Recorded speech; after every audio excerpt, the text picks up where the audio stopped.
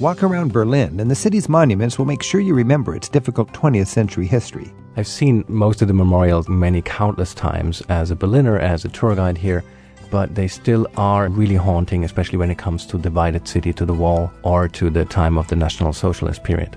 It's getting easier than ever to get around in Spain. Right now, Spain is offering the most modern fleet of high-speed trains in Europe. And while you're in the south of Spain, be sure to include a stop or two to sample the local sherry. We only think of sherry, one kind. No, there are hundreds of kinds of sherries. You have to try them. Or plan a drive around Italy to the local festivals where vendors can give you a taste of 0-kilometer dining. I know people who've been making cheese for so many generations, so I know where the cheese comes from. Walk up to Berlin's history, explore the sights of Spain, and take in some country festivals across Italy. Our travel experts help you plan a memorable vacation in the hour ahead. It's Travel with Rick Steves. From onions to eggplant, jackrabbits to wild boar, if you come across a festival in small-town Italy, you know it's going to be worth a stop. Coming up on today's Travel with Rick Steves, we'll learn how you can join in the festivities when villages across the Italian countryside welcome you to celebrate the local harvest and food traditions like they've been doing for centuries. We'll also help you plan a great vacation to Spain with the advice of a panel of experts from Madrid and Pamplona. Hi, I'm Rick Steves. Let's start things out today with a look at how the city of Berlin reminds us of its tumultuous history. Berlin has become the high-tech and cultural powerhouse of today's dynamic German economy. But there are still plenty of Berliners who can tell you about the difficulties they faced back in the 20th century as a divided city and stories of life under the Nazis during World War II. We're joined now by German tour guides Holger Zimmer and Fabian Ruger to look at some of the most impressive monuments and memorials you can visit to remember the lessons from Berlin's past. Gentlemen, thanks for joining us. Thanks for having us. To live in Berlin, as a tourist, you just come and go. But to live there, you're surrounded by all of this history and all of these memorials. When you walk down the streets, does it become just background and you just see through it? Or are you constantly aware of, oh, this happened there, and so on? Holger. It's part of everyday life, yes, but it's not like you kind of oversee it because it is there. It is right in your face. I've seen most of the memorials like many countless times as a Berliner, as a tour guide here, but they still are, some of them are really haunting, especially when it comes to divided city to the wall or to the time of the National Socialist period. And in the case of Germany, with your complicated history, the memorials are almost there to not go away, to be in your face. I mean, there's even something called stumble stones, right, Fabian? Yes, there are memorial stones to victims of the Holocaust who were deported from particular houses, and if you have a friend or relative who was deported from that house, you can donate some money to this foundation, and they will put a stumbling stone into the pavement for that person. In the pavement, like you need to trip on this to never forget the horrible thing that happened right there. When you think about Germany, a lot of us are fixated on World War II and the whole fascist thing, but of course there's many layers of the city that was the leading city of the Prussian Empire and so on. Fabian, when you think about memorials of the Hohenzollern period and Prussia, what is there in Germany to look at, or in Berlin? I think the most visible that every Berliner will know is the Victory Column. That's in the center of the main park, the Tiergarten. The Victory Column was built, as a symbol of victory over the French. This is where history and Berlin connect. It was not originally standing on the spot where it is today. The Nazis moved it there to make it stand in a more triumphant spot in the very center of the city. It was originally built near the Reichstag building and was not looking quite so monumental there. Today, 6 major streets of Berlin lead straight towards this. And this is not part of a big axis, isn't it? I mean, Holger, the whole city is built on this axis, which is lined by memorials. Right? The east and west axis, and really is this fascinating thing. You look up and you see the golden angel there and you think, wow, that's wonderful. And then you look close and you see, wow, this is all cannon. It's made of cannons. French cannons. French cannons, like as a we have Siegesbeute as spoils of war. Spoils of war, loot of war. So it is a weird thing. If you would think, oh, that's nice, the golden angel. You can look up there. It's a little jab at the French. It's a big jab at the French. Big jab at the French. So the Germans beat the French, and of course, in the next century, we've got the whole Hitler situation, and a lot of memorials relating to the nightmare of Berlin being the capital of Nazism. What are some of the memorials that you'll see when you go to Berlin that way? What I found very haunting is the memorial to the burning of the books right near Unter den Linden, right near the State Opera House. And it's basically a memorial that you wouldn't really see because it's underground, and you would just maybe pass the square and you have no idea what it is. But then quite often you see kind of tourist groups looking at nothing really. And then you look there, and it basically is a hole in the ground. It's a glass plate in the ground, and you look down, and there is an empty library, like 5 by 5 by 5 meters, containing empty shelves for 20,000 books, symbolizing what was happening on the 10th of May 1933 when the Nazis took all the books and the literature that they hated, that they didn't understand, that they didn't like, and were putting them in a big pile and burning them openly for people to see. And that's now, empty shelves are a very haunting memorial to that. And that's on a big square called Book Square. Bibelplatz. Bibelplatz, the Book Square, and it's facing Humboldt University. Yeah, which right, is right like opposite. the ultimate university for German culture. So many great thinkers were there, and this was symbolic of closing down that open thinking. And, you know, I've been going to that memorial for years, and it's always kind of glare and hard to see what's in there. But I went there at night last time, and it was lit up at night from inside. It was hauntingly beautiful. This is Travel with Rick Steves. I'm speaking with Holger Zimmer and Fabian Ruger. We're talking about memorials in Berlin. Fabian, what's a powerful memorial for you from the Nazi experience? There is a wonderful memorial that I think works as a general war memorial because it shows us how people just disappear. It is in Große Hamburger Straße, and there was a bomb gap there. After the war, the whole house had to be removed, and it's simply a missing house. So you only have 2 facades of the neighboring houses, and onto these facades, a French artist put the names of the families who lived in the missing house on the sides of those. These are the names of families who also, some of them were deported, some of them had to move away, some of them died during the bombing. So this gap, this house shows all the people that go missing. And that's a good example of how you walk down a street and you find this very thought-provoking memorial. But as a traveler, you need to be open to that. I was just heading down to Alexanderplatz, and I turned left down to a little street, and I found a memorial dedicated to the women who stood up against Hitler to free their men. The Rosenstraße, Tell yes. us about that one, Holger. Kind of as a last stand, the Nazis were trying to round up the last remaining Jews. They were still in Berlin at the time, the so-called Fabrikaktion, I think it was, and they basically took a lot of the men away in some kind of police house to be deported kind of the next day. And the women of the man, that's the legend, as the legend goes. There's kind of mythical things about it there, and the history is not quite clear about that. But and that was like in the time where it was These were very Jewish dangerous. men married to German women, Yes. and the German women went to the Nazi authority. Went to basically like do a little riot out in the street and saying, listen, we want our men back, let them out. And that was like quite dangerous because Pretty at the bold. time, anyone who would not fear, just a joke could get you into jail or like beheaded. So they were pretty bold at that, and actually it looked like they were kind of, can't say what the Nazis were doing, but they were kind of tired of that, and they said, okay, we let give the men them go. men. Yeah. But what I really find very, very haunting as well is the so-called memorial for the murdered Jews of Europe. You know, regardless whether you like memorials or not, once you're in Berlin, you should go and see it and feel for yourself, because it's like made of 2,700 big concrete slabs, and it's kind of a labyrinth you can go through. Like there's little small walkways you can go through. It's kind of going a little And bit it's just- unevenly down, and these concrete slabs are slightly tilted. So whenever you go in, it looks kind of like a gray thing. At first you think, well, a couple of stones, nothing big. But once you go inside, you suddenly, even like we did it a lot with a group. You have like a group of 30 people, and once you go inside, you don't see anyone anymore. You're alone. And that's this feeling of not knowing where you are, not knowing what is reality anymore, not knowing where your friends are anymore. That is very powerful. And I think like the architect who built it, and it was opened in 2005, really did an amazing job. And the interesting thing is it's very important real estate. It's right by the American Embassy, just beyond Brandenburg Gate. And it's called the Murdered Jews. That was a very carefully chosen word, I think. It's not a memorial to the victims of Hitler. It is to the murdered Jews. What was the thinking in Germany behind that? There was a long discussion how to exactly name this memorial. The first impulse was to just call it the Holocaust Memorial.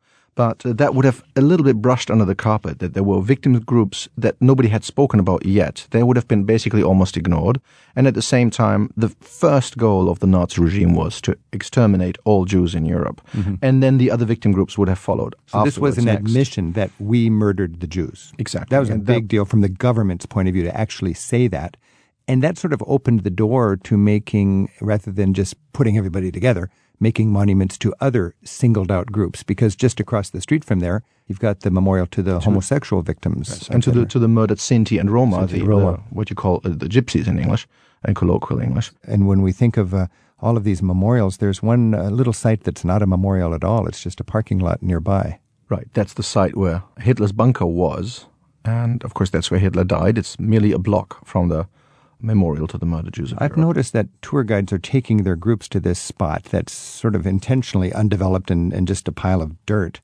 But there is a concern in Germany of not making it a memorial. It's a sort of an interesting dance. You don't want to ignore it, but you don't want to make it a shrine for neo-Nazis. Correct. What's the thinking on the spot where Hitler committed suicide, Hitler's bunker? It was a back-and-forth game for the city of Berlin. First of all, they never would want to honor Hitler in any way. And therefore, they decided they would not even put an information board up. Mm-hmm. But then the World Cup drew near in 2006, and many, many tourists were going to this place at this point by local tour guides who, of course, knew where the spot was. So at this point, the city decided they would look like people who were trying to brush the history under the carpet by not putting an information board there, at which point there was a board put there. Then somebody else put a private museum up nearby, which the city then found a little too tacky, so that one has now closed again, politely requested by the government. Because there's all sorts of business interests that would love to capitalize on anything about voyeurism, and there's a lot of gimmicky stuff for this kind of history. Yeah, but the interest is there of people. They want to see it, not because they like Hitler, but because they say, where did it all come to an end? Yeah, and there is quite a good information board there. Fabian Ruger and Holger Zimmer come to us from Berlin in Germany. They're joining us right now on Travel with Rick Steves to recommend the important monuments and memorials that you can visit in their historic city. Holger and Fabian, you're both historians. When you think just in general terms, why so much stress on memorials in Berlin? Holger? I think it's not like stress on memorials and such. It's just like that's the way it is. Like you can't avoid it in Berlin. And I do believe, it's these layers of history that everywhere are there and they're to be seen. And I think it's rightly so and very valid that we will engage with the parts of history that we don't like and the parts of history that are very painful for ourselves, for the German nation, for the German people, for the culture. I think it's quite important that we have them and keep talking about them because this is what we're facing. We need to move on, but we also need to know we cannot just kind of like say this didn't happen. I mean, you still see bullet holes in Berlin. These are powerful memorials as well. Mm-hmm. The only way to learn from your past is to learn from your past mistakes. If you only emphasize the glorious moments of your own past, not the things that went wrong in history, then you are bound to repeat those mistakes. And I think this nationwide consensus, actually, it didn't happen in just one day. It took, I think, the Germans a decade or two after World War II to realize that is what they just had to do. And by the mid-1960s, this consensus had become the dominant majority. It was kind of a breakthrough, I remember, when that happened, because I was just starting to travel, and it was a very radical thing. We're talking about our difficult history. And as travelers, when we go to Berlin, we can get a huge dose of poignant and valuable history through the beautiful memorials of Berlin. Fabian Ruger, Holger Zimmer, thanks so much for joining us. Thanks a lot. Up next, Guides from Spain. Take your calls at 877-333-7425 to help you plan a great getaway in their country. Later in the hour, we'll explore the growth of specially themed fairs and festivals that you can enjoy all across the countryside of Italy.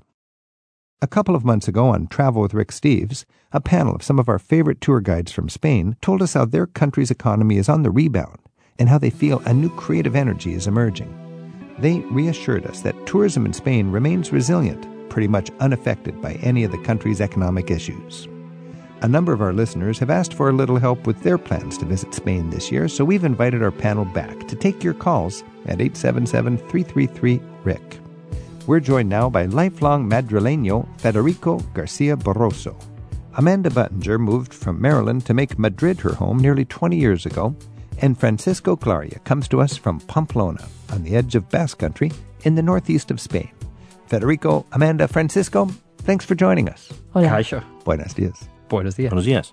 It's so nice to have you all join us here in our studio, and you're all taking groups around Spain and so on. I'd like just a random thought. What's new in Spain? What's exciting in Spain for you as a guide? Let's start with Amanda. In Barcelona, I'm very excited because a lot of the modernist architecture has been opened up to the public on the Block of Discord. There are 3 architectural buildings that are representing the modernist movement in Barcelona. And this is kind of like Art Nouveau, that very trendy like Art Nouveau of Spain. And so now that you can access the interiors of all 3 of these buildings. So that's very exciting for me. Well, that's great news, because very frustrating for me in past years is standing in front of this famous, beloved block of Discord where every building is just screaming out its personality like, look at me, and we couldn't go inside. And the interiors are just as interesting as the exteriors, the innovations that they made with ventilation and heating and lighting, and really, it's very fascinating. Really futuristic, but 100 years ago. I love that. Exactly. And Federico, what's new for you in Spain?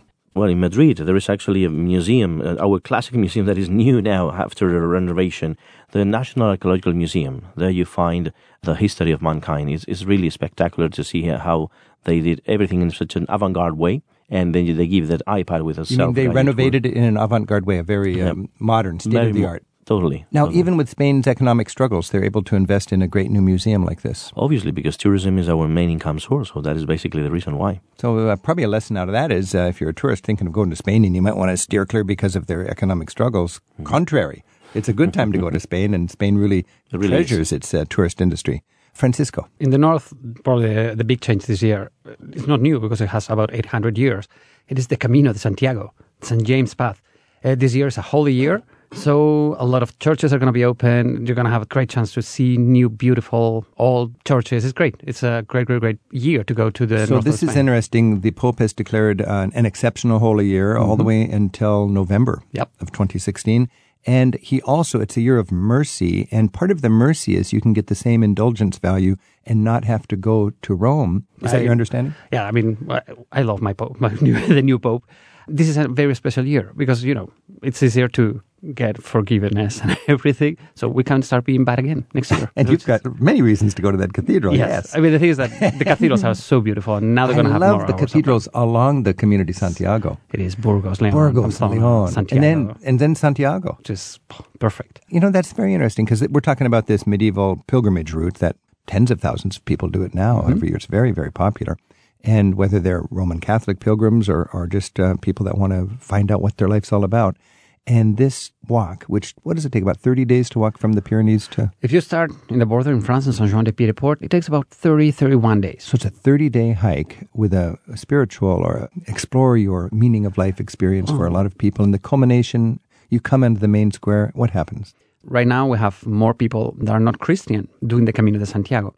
The Camino is not just about religion, it's about spirituality. And I don't care what religion you are, you have soul, you have insights. So the Camino that takes 35 days to walk is an introspection. It is about looking for yourself inside. It is a beautiful moment to be with you, to reconnect. In today's society, we're going fast, we have objectives, and we have to do this and that and that. And we don't have time to be ourselves. I've been there several times in recent years, and also with you, and I am so struck by how successful the Camino is internally for the people who are taking the time to do it. The people that walk the Camino, a lot of people, they don't know the reason why they're walking, but they say that at the end, something happens. You get the spark of life again. So we're talking about Spain. We've got some guides with different perspectives. Our phone number is 877-333-7425. James is on the phone in Virginia Beach, Virginia. And James, what are your travel plans to Spain? Hi, Rick. I've been to Barcelona and Valencia and that part of Spain. But this time I'm going to be brave on my own. I'm flying to Madrid. I'm going to rent a car, and I'm going to go south and southwest. I'm going to do kind of a circle. I'm going to go to Granada, Cordoba, Seville, back up to Toledo, and then back to Madrid. I know the big things to see, the Alhambra and whatever, but what should I look out for driving a car in that part of Spain, and what are some sneaky things that aren't obvious? And this is great, James, because you've got a car, and that gives you the mobility.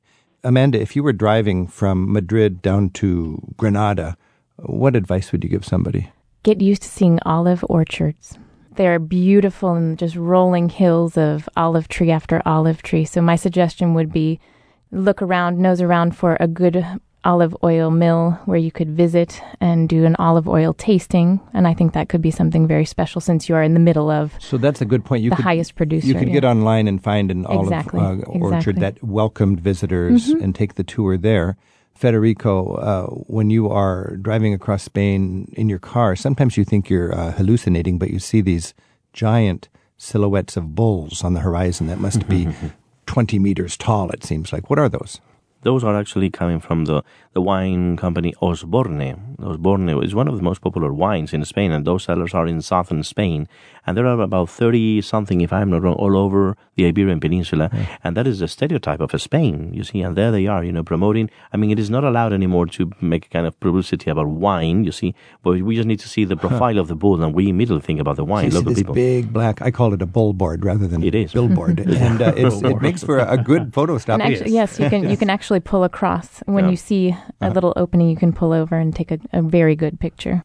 Francisco, if you're driving around, Amanda talked about visiting an olive orchard or olive grove. What other kinds of countryside agritourism sort of experiences can you have in Spain in general? In Spain in general, if you're going to the south, you have to go to a sherry winery. Okay. Sherry, it's one of these wines that a lot of people don't think about it. There's a huge culture around it. Very proud culture. Yes, and it's so good because we only think of sherry, one kind. No, there are hundreds of kinds of sherries. You have to try them. And they're almost competitive in their hospitality to invite people in. I mean, we're talking Andalusia. Everybody's so nice. Now, there's a town called Jerez. Jerez. Jerez, right? Jerez de la Frontera. And that would be the place for the most choice of sherry. And you're going to find a lot of wineries or sherry. I remember they've got these big casks of sherry that are aging in the traditional style. And they've actually got the name of a celebrity on the cask. Well, a lot of celebrities, they go to wineries and they do tastings, and then they have their honor either to buy and they get aging with their name, which is a great thing. They're very open and you can do great tastings. When you have a car and you're driving through the north of Spain, Rioja country, I find that is a very good place to drop by and not only see vineyards, but see some striking architecture at the same time. Francisco, that's your territory. If you're going to Rioja, what's a tip? If you go to La Rioja, you have to go to wineries, okay? We have the great Rioja wine region. And most of the wineries, you can visit them, and they have incredible architecture, like Marqués de Riscal. They have Frank Gehry. Calatrava? Calatrava, it's Isios. It's an incredible... It's like an architectural tour of wineries. I mean, modern architecture. You could do a coffee table book just on the architecture of the visiting centers of the wineries. You can be hosted in some of those wineries. It's incredible. And it all, I think, is a good idea to do your planning in advance. Yes. So you know where to go. Yeah. And when you have your car, I find driving in Spain is great because I remember when I was first going to Spain, there were no freeways. And now it must be amazing. Like, Francisco, you grew up in Spain. Federico, Amanda, in the last 20 years, to see the infrastructure of Spain. Federico, talk about the growth of like just modern freeways, German-style freeways. Yes, exactly. Everywhere. That's very comfortable. Many travelers, they just enjoy to take a car and to go anywhere because our freeways are really good, really good. I mean, now we actually take, as I said before, the high-speed train because we save time, okay? But if you just want to travel in another way and you want to enjoy the landscape and those picturesque places where you stop and you meet people and you find, that is the best way to take the highways, really good highways. Are they free or do you pay a toll as you go? You pay toll in some cases. Some of them, but many of them are free these days. Yeah, and I like to be in the middle of nowhere and stop in a little tiny hamlet and go to the one little bar or restaurant. And there may be a menu, but all they have is jamón and bread. And jamón and bread, and all of us are just kind of going, yes, España. Some beautiful bread, some beautiful ham. Some wine. Some wine, and life is good. Life is good. All right, James, thanks for your call. All right, thanks a lot. Thank you. Thank you. This is Travel with Rick Steves. We're joined by 3 Spanish tour guides, Francisco Glaria, Amanda Buttinger, and Federico Garcia Barroso. And we're inviting your calls. Our phone number is 877-333-7425. Stacy's calling from Spring Hill in Florida. Hi, Stacy. Thanks for your call. Hey, Rick. My question is this. I grew up in deep South Texas, and I think I have this fear of going to Spain because I'm afraid it's going to be like Mexico, and I just would like you all to help me get over that. We've enjoyed Italy and Germany and England and France, and I'm ready to go and see Spain, kind of, but I just have this fear of it being too much like Mexico. You know, this is so interesting because a lot of us just think because they speak Spanish or something, it's the same sort of culture. I'll let Amanda talk to this because Amanda's an American and she's been in Spain for 20 years. And talk about the confusion. And I actually lived in Americans Mexico too, so... Okay, there you go. There you go. It has nothing to do with Mexico. The language is the same, but it sounds different. You might understand Mexican Spanish, but you won't Spain Spanish. The food is very, very different. The people are very, very different. The music is different. The architecture is different. There's similarities. They both have tortillas. But the tortilla is very different. The tortilla, the Mexican tortilla is like a bread, with flour, and the Spanish tortilla is made with eggs and potatoes, or if you like, onions as well. Any other thoughts on Mexico versus Spain? Yeah, I just have to tell many Americans and Canadians, they think just because we speak Spanish that we talk about the same. Spain is not better, it's not worse than Latin America. It's just different in many ways. We have many more things in common with France and Italy. You could say two big things in common: the Spanish language and very Catholic. Yes. In the heritage. Yeah, in the cultural heritage. And that may be contributing to the confusion. Maybe. But after that, it's two different cultures. Does that help you, Stacy? It does. It sure does. I've watched your shows, Rick, and read your books, so I'm excited and I'm ready to give it a try. So I'll enjoy it and come back with the joy that you've given us, in Italy and Germany and France as well. You will. Have a great time. Thanks for your call. Thanks so much. Thank you. And Ron has emailed us, and Ron is asking, are you following the wonderful things happening in Malaga, one of the New York Times 52 places to visit in the coming year? Malaga is the big city in the south of Spain. It's sort of the capital from a transportation hub and infrastructure point of view of the Costa del Sol, which is the most touristy and developed commercialized part of Spanish tourism. With that introduction, can you three tell me why New York Times would put Malaga on the top 50 places to visit in the whole world? Because Antonio Banderas is from there, I guess. There you go. Okay. It's a very beautiful place. It's a nice coastal city and it has a lot of art. There's Pablo Picasso. It's a huge city, isn't it? It's a huge city. Very nice and relaxing Spanish city. The point about Malaga is not only the city, I would say the province of Malaga. Malaga is actually the main international airport in southern Spain, and there are many Europeans and many Americans, people from everywhere go to Malaga, to the coast. And the mountain villages that we have in northern Malaga are also very interesting. It's all about many things to do and to enjoy in Malaga. Good weather, good food, happy people. Amanda. I haven't been to Malaga for ages, but a friend of ours has just been there, and he said it has transformed quite a bit. So perhaps they're very concentrating on boosting their visitors. For travelers. Exactly. You should certainly take advantage of the Malaga airport because it's very easy to fly there on an open jaw flight into Malaga and out of some other place. You could fly into Barcelona and out of Malaga on a trip from the United States, and that would be quite efficient. And whenever I'm flying out of Spain from southern Spain, I find myself going to the Malaga airport. I do find a lot of people that for some reason have a timeshare condo in Malaga, and they end up spending an inordinate amount of time in Malaga when they could go to Ronda, or they could go to Jerez, or they could go to Tarifa or Nerja, all places that I just love. And something also to say, it's important to explain that right now Spain is offering the most modern fleet of high-speed trains in Europe. AVE, the AVE, Alta Velocidad Española, which means Spanish high speed, is connecting all the main places in eastern and southern Spain to Madrid. Madrid is the epicenter of the whole Iberian Peninsula, and we are still working to link those towns in northern Spain. But it is a big advantage for any traveler to go to Spain and take the high-speed train. So, Federico, if you were in Barcelona or if you were in Sevilla and you needed to get to Madrid, would you fly or would you take the train? We just take the train. The train is taking you from the city center to the city center. You travel with your suitcase, and you really save time. It's really, really the best option. You travel with a suitcase? Yeah. Suitcase. I like that concept. Always travel with a suitcase. I remember the old days. It took 8 hours to take the train from Madrid to Sevilla. It was a major trip. And now it's like 2.5 2.5. And that's so you can make it literally a day trip if you wanted to. But the point is, you can go on the bullet trains as fast as you can fly within Spain. Our guides helping us plan a great trip to Spain today are Francisco Glaria from Pamplona and Madrid-based Federico Garcia Barroso and Amanda Buttinger. Our number at Travel with Rick Steves is 877-333-7425. And by email, it's radio@ricksteves.com. Mary's calling in from her classroom. She's a Spanish teacher in Carterville, Illinois. Mary, thanks for calling. Thank you for taking my call. I have a question about the south of Spain. I have never been to Barcelona, and we're taking a side trip to Girona, which I know nothing about. And I wondered if Federico knew anything about the city. Yes, Mary, un saludo para todos los estudiantes de español. Para todos, un saludo. Yes, well, I can tell you a few words about Girona. It's actually one of those picturesque towns located not far from Barcelona. If you take that high-speed train, it's a very old medieval town, and it's one of those treasures from talking about the Jewish legacy. You see, many Jews go there just to visit the Jewish Museum, which is actually unique. It's one of the best places in Spain. I'm thinking about Toledo and other places, and that is basically one of the reasons why people go there. Girona is there, just there. You capture the atmosphere of those medieval times, and it's not only about the town, it's also about the area, the enclave, where it is located next to the mountains, next to the rocky beaches. It's a really nice place to visit. Oh, wonderful. Do you have any special recommendations or off your top of your head for places that I should take my students?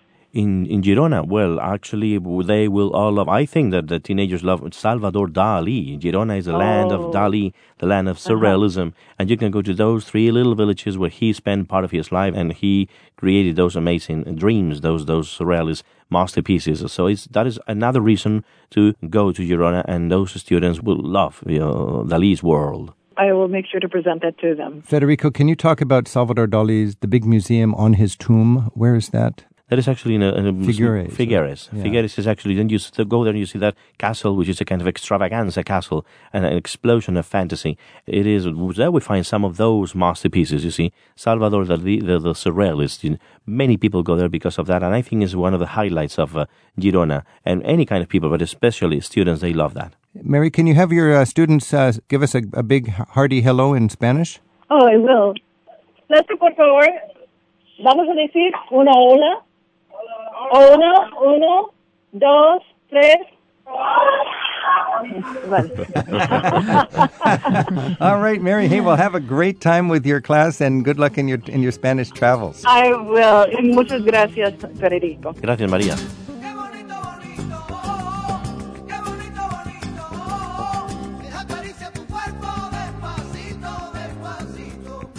We have one more caller waiting on the line for advice for an upcoming trip to Spain. So we'll continue with our Spanish guides and their tips for enjoying Spain this year in just a minute.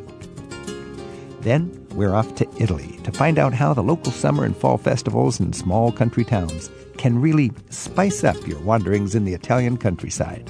It's Travel with Rick Steves. We'll help you find fun on the back roads and small towns of Italy in just a few minutes. Right now on Travel with Rick Steves, we're looking at some of the ways you can enjoy Spain this year with our guides Amanda Buttinger, Federico Garcia Barroso, and Francisco Glaria. Jill from Vancouver, BC joins us on the phone at 877-333-RICK. Jill, are you making plans for Spain this year? Well, hi, Rick. I am thinking of going, and thank you so much for taking my call and my question. I was thinking of going to southern Spain, and I have time in the summer, and I really wanted to go to Sevilla and Cordoba and Granada. And then people said, well, maybe it's just too hot in July and August, and I wanted to know, get some advice about whether it really is too hot, and if so, where could I go that's more quaint and scenic, away from the big cities with a lot of charm. All of my guides have just passed out from the heat, and they're on the floor. They're all going, that's going to be hot. July and August in the south of Spain. It can be done, and you've all taken groups around the south of Spain. Let's assume you only can go in the south of Spain, and you're an American who's not used to this kind of heat. Amanda, how do you manage? I think you need to understand that you need to adapt to the cooler hours of the day. So don't push yourself in the middle of the day. You feel hot, don't go out. Or go into the cathedral in Seville. Or find an air-conditioned museum. Yeah. And then go back to the hotel, rest, or sit in a cafe or drink some sangria for a while. And then in the evening go out, because that's when everyone is out and about. Sure. We were just talking to our Basque friend about how the children in the streets in Seville are all out playing in the evening. And he said, in San Sebastian, my kid is inside all winter long, all fall, all winter, all spring long, because it's raining and cool. And in Seville, it's just so lively and everyone's out and about. So that's a plus, but you've got to be out after dinner. Exactly. And I think, don't a lot of Spaniards, especially in the southern part, take a long lunch because you don't want to be out in the streets? Exactly. That's basically why we do things in a different way than many other people do. in Northern Europe. I mean, late breakfast, late lunch, late dinner, because the sun is there shining for hours and the heat is there in summertime. So that is basically, I totally agree with Amanda's suggestions. If you're in Granada or Sevilla and you're out on the street and all you see is other tourists, it's probably 2 o'clock. It's 2 o'clock. And I always say, if you're in Spain and it's in the summertime, become a little Spanish and buy yourself a fan, an abanico, and use it. Use the best fan. air conditioning in the world. Jill, does that help? Oh, fantastic. That's a huge help. Thank you. So obviously it's going to be hot. And remember, Spain is, the topography of Spain is like an upside-down cereal bowl. It's got a little lip around the water, and then it goes high, and there's a high interior. It's going to be hot all over the place, but really hot in the south. If you go into the interior, you've got higher altitude. And then up in the north, where Francisco lives, it's almost like, feels like Ireland sometimes. I mean, a lot of people from Spain, they come all the way to the north because it's we have sun, but it's not too hot. Franco's favorite summertime destination, I have to remind you. Thank you for reminding that. was San Sebastian, on the beach town in the north. Thanks for your call. Thank you so much, everybody. It was great. Thanks for your call, Jill. Bye-bye. Bye. Bye-bye.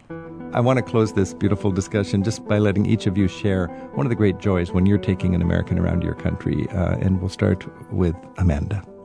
I enjoy introducing them to how you go and get food, how you order food, the differences of that, and how it can be much more enjoyable when you know the rules and getting them out of their comfort zone to go up to that bar and push their way up to say, I would like a wine, please. I would like a glass of wine or whatever. And then also to enjoy the meal for 2 hours. It makes a great deal to know the rules and to know the tempo. Mm-hmm. Federico. It's true. It's all about food, about weather. Personally, I really enjoy to take American and Canadians to those museums and to discover that amazing legacy that they might not necessarily know, you see. Mm-hmm. And then when they come into the Prado in Madrid and they see all those masterpieces, they say, wow. I mean, they have actually in their minds all the museums, other art galleries in Europe, and the Prado is absolutely unique. The Prado, my vote for the greatest collection of paintings, bar none, anywhere in Europe. And it's there in Spain because the Spanish emperor, Holy Roman Emperor, was the top guy of all of Europe. Exactly, the most powerful man on earth in those early 1500s.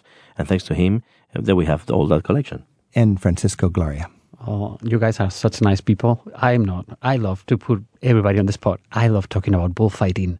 I love bullfighting. I imagine all the Americans looking at me like, are you crazy? I love bullfighting. And having this conversation, trying to make people understand what's behind the bullfighting, that it's not just animal mistreating. There's passion, there's history, there's tradition. It is probably one of my favorite topics to talk with Americans. Hemingway called it something like this glorious battle between an animal on 4 legs with an animal with 2 legs. Yes, it is. It's about pride. It's beautiful. I love bullfighting. It's tied deeply into your culture. And I think if you want to read about the bullfights, you don't go to the sports section, don't you? No. Where do you go in the newspaper? You go to the art section, or it's like there's nothing to do with sports. So bullfighting is art and culture from a Spanish point of view. From a Spanish point of view, it's art, it's beauty, it's passion. On that note, I'm going to thank each of you for joining us, and you've inspired me to get over to Spain and embrace that culture. We'll see you there. Thank you. Muchas gracias.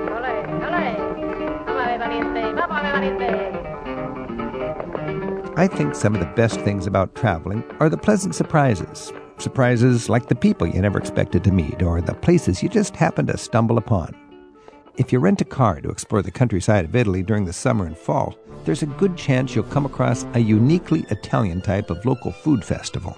Italian tour guide Cecilia Bottai joins us now to recommend making time in your itinerary to enjoy these themed festivals. Locals call them sagre. Cecilia, thanks for being here. Thank you for inviting me. So describe a sagra. What is that exactly? Well, the sagra is an event that has a very long tradition and history. The sagra comes from sacred, sacro, because that was sort of a food or product festival that was done in front of the temples first, the churches next.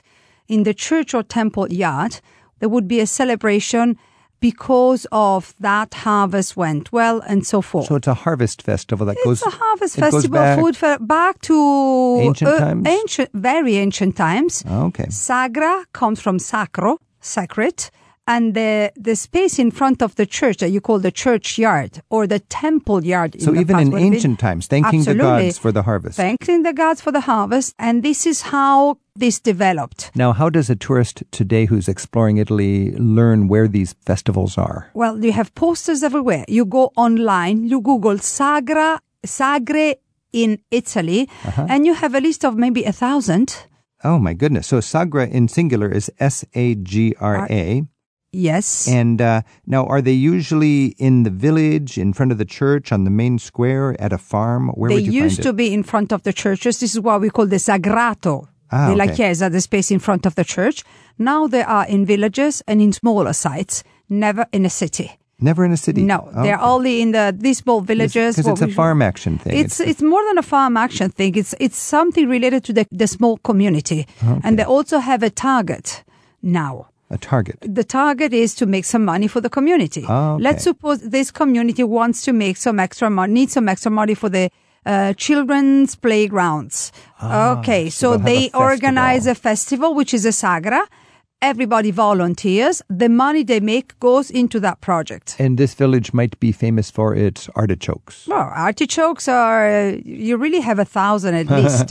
Okay, so is it mostly in the fall during harvest time, or can it be also in the spring and summer? Well, they go all year long. Of course, since one of the reasons is to make some extra money, not just to celebrate life together.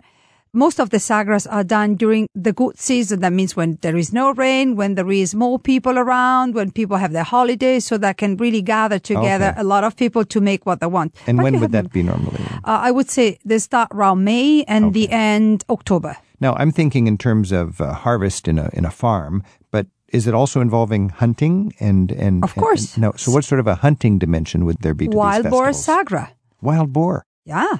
Have you ever had wild boar, Rick? I have. I love it. Have you ever seen a wild boar in front of you? No. Yeah, that's quite an experience, I can tell you. So what is the meat that might be hunted and then celebrated in a sagra? Could be meat, could be fish, could be jackrabbit, could be wild boar, could be any kind of bird that you can eat, could be any sort of fish that goes with a specific kind of pasta. The goose. We have close to Viet, the goose sagra. I'm curious about this boar because I loved the boar meat. What might you eat in a village in Italy at a wild boar sagra? You want to eat the wild boar stew. You might eat the local style of pasta with the wild boar ragu. You might eat the ham made with wild boar meat, the sausages made with wild boar meat. You can do a lot of different recipes with a wild boar. So if you're going to a sagra, you should not eat first. You should come with an appetite. No, you should not eat for a week, and then you go there and you eat. This is Travel with Rick Steves. We're fantasizing about food right off of the farm, food fresh from the hunt, as we travel around Italy, and we have our eyes peeled for a sagra. That's a village harvest festival. We're talking with Cecilia Botai, and Cecilia splits her time in between a farm where she produces some beautiful wine in Orvieto and in Rome. Cecilia, if we're talking about a particular village and a particular production, one of my favorite memories is I was in a village in Tuscany and it was an artichoke festival. And everybody was happily cutting up the artichokes and cooking them up and selling them on sticks and raising money. It was a community feel. Describe some of your favorite memories of different sagri that you have stumbled onto or gone to for a little vacation. Well, I can tell you that I like them all. And I can tell you that when I used to live in Florence, I would go out with friends in the countryside to have dinner at the Sagra. It's a nice experience because that is only cooked by very local people. The traditional cook is, you can picture a short woman, which we have an expression in Italy for how robust she is. It's easier to jump on her rather than walk around her because she's really the typical Italian so it's quicker mother. to jump over her than walk around her. Yeah, because they're very sort into of food. a local babushka. Yeah, a local babushka, perfect. And then you go there, you buy your ticket for the food you want to have, and then you sit on a bench close to people you've never seen before in your life. There might be local people or tourists, but from Italy mainly.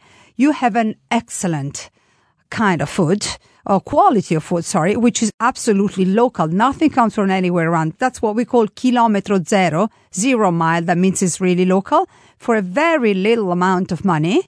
And you feed yourself with, 12, 13 euro. You can talk with somebody who's next to you. You enjoy an open space. If you have children, they can play around, and that's it. And I would imagine there's some local wine along with that 0 kilometer concept. Can you imagine a meal with that wine in Italy? I really You can imagine it, but it doesn't exist. So you got your wine and you got your passionate, whatever they're cooking up, whatever they're growing, whatever they're hunting.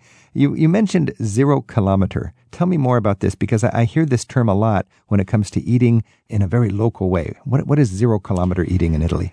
0 kilometer eating means that you eat whatever dish or whatever cheese or whatever that comes from close by.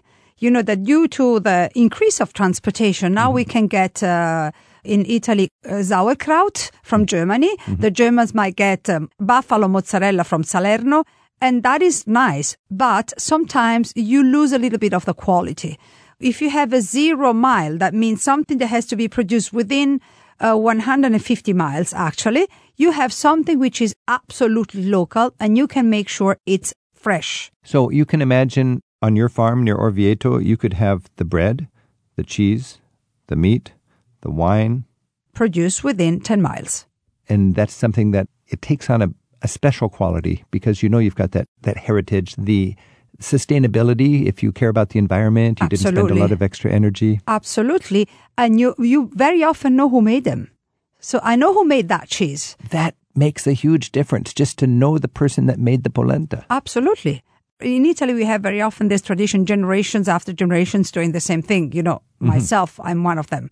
Because of your wine. Because of my wines. Yeah. But I know people who've been making cheese for whatever years, so many generations. So I know where the cheese comes from.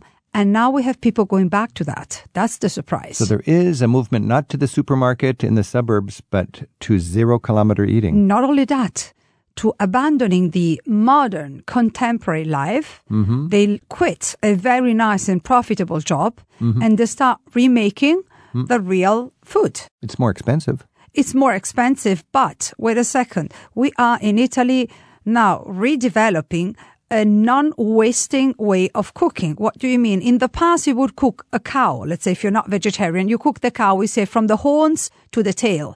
The tail, coda alla vaccinare, is a very famous Roman recipe. In the 70s, you would have only filet. And now we're getting back to that. What do I do with the tongue? What do I do with the tail? Well, the same is for smaller animals, chicken. What do I do with the chicken? I can boil the chicken, I can make the broth, I can make the soup, I eat the meat, and I cook the veggies together.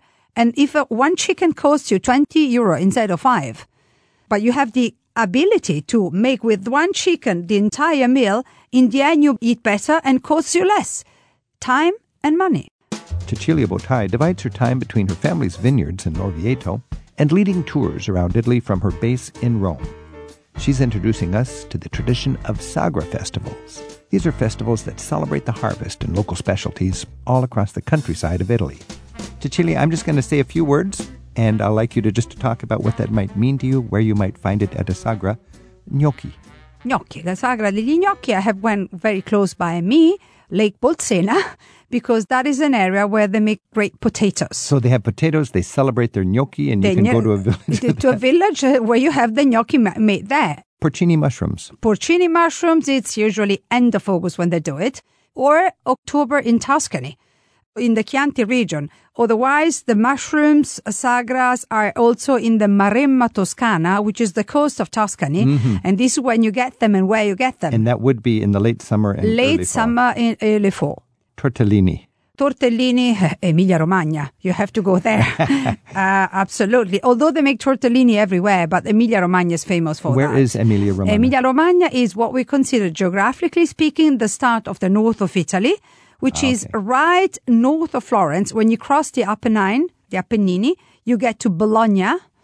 Let's say Pavarotti's area. Okay. And I'm sure he enjoyed a few sagre. Oh, yes, I'm sure. Polenta. Polenta, you have it both in Emilia-Romagna and in the Veneto region. Veneto region is Venezia, Verona. This is where they're famous for polenta, that you can dress with any sauce you want. Because it's like cornbread. But it's cornbread. How would you dress it up with different sauces? You can make it with ragu. You can make it with the stockfish, polenta con baccalà. It's very famous up there. You can make it with cheeses. If you live up in the north where they have the mountains with the beautiful cheeses, you make the polenta and you have the cheese that melts on top of the polenta. It's, not for a Weight Watchers diet, but it's tasty, I can tell you. Now, it is so fun to be able to just talk with you and imagine a lifetime of enjoying these festivals of food. For the little finishing off of our conversation here, share with me one favorite moment that you've had at a sagra. Well, I was with a lot of friends. That was in the Maremma area, and there was the sagra of the porcini. And we sat there. We were already quite a few people. There was a long table. All of a sudden, we started speaking with the people next to us because we had to sort of split in the group because there was not enough room for us. And we found ourselves in a table that was covering almost all over Italy. And you know how I call my country, the United States of Italy. We had lovely food, and I was sharing some experiences with someone from Sicily. My husband, who's from Calabria, was sharing with somebody from Piemonte. All of a sudden, that became a long table of friends who had never seen each other before. And we are talking about the difference on how to cook the porcini here and there, how you would enjoy them the best. And in Tuscany, and then there was a little bit of a conflict, who made the best ones, of course. But that was so Italian. And we spent 2 hours and a half with people we never knew before that moment. And that it was a memorable night. A great way to celebrate the diversity and bring together Italy with its common denominator, something that all Italians seem to have in common, a love of good food. Oh, yes. Eden locally, Eden with the season. Absolutely. Never forget that. Eden with the season. Cecilia Botai, buon appetito and mille grazie. Thank you. Travel with Rick Steves is produced at Rick Steves Europe in Edmonds, Washington by Tim Tatton with Sarah McCormick and Isaac Kaplan-Woolner. We get website support from Andrew Wakeling. Our theme music is by Jerry Frank. When you're traveling, you can find out when other stations air Travel with Rick Steves. Look online for our affiliate listings in the radio section of ricksteves.com. Rick Steves has spent a third of his adult life in Europe researching and writing guidebooks. His classic, Europe Through the Back Door, teaches the skills of smart travel. Rick Steves Italy is America's top-selling Italian guidebook. At Rick Steves' online travel store, you'll also find guidebooks and phrasebooks for Spain, Germany, and every other corner of Europe. To learn more about Rick's books, visit the travel store at ricksteves.com.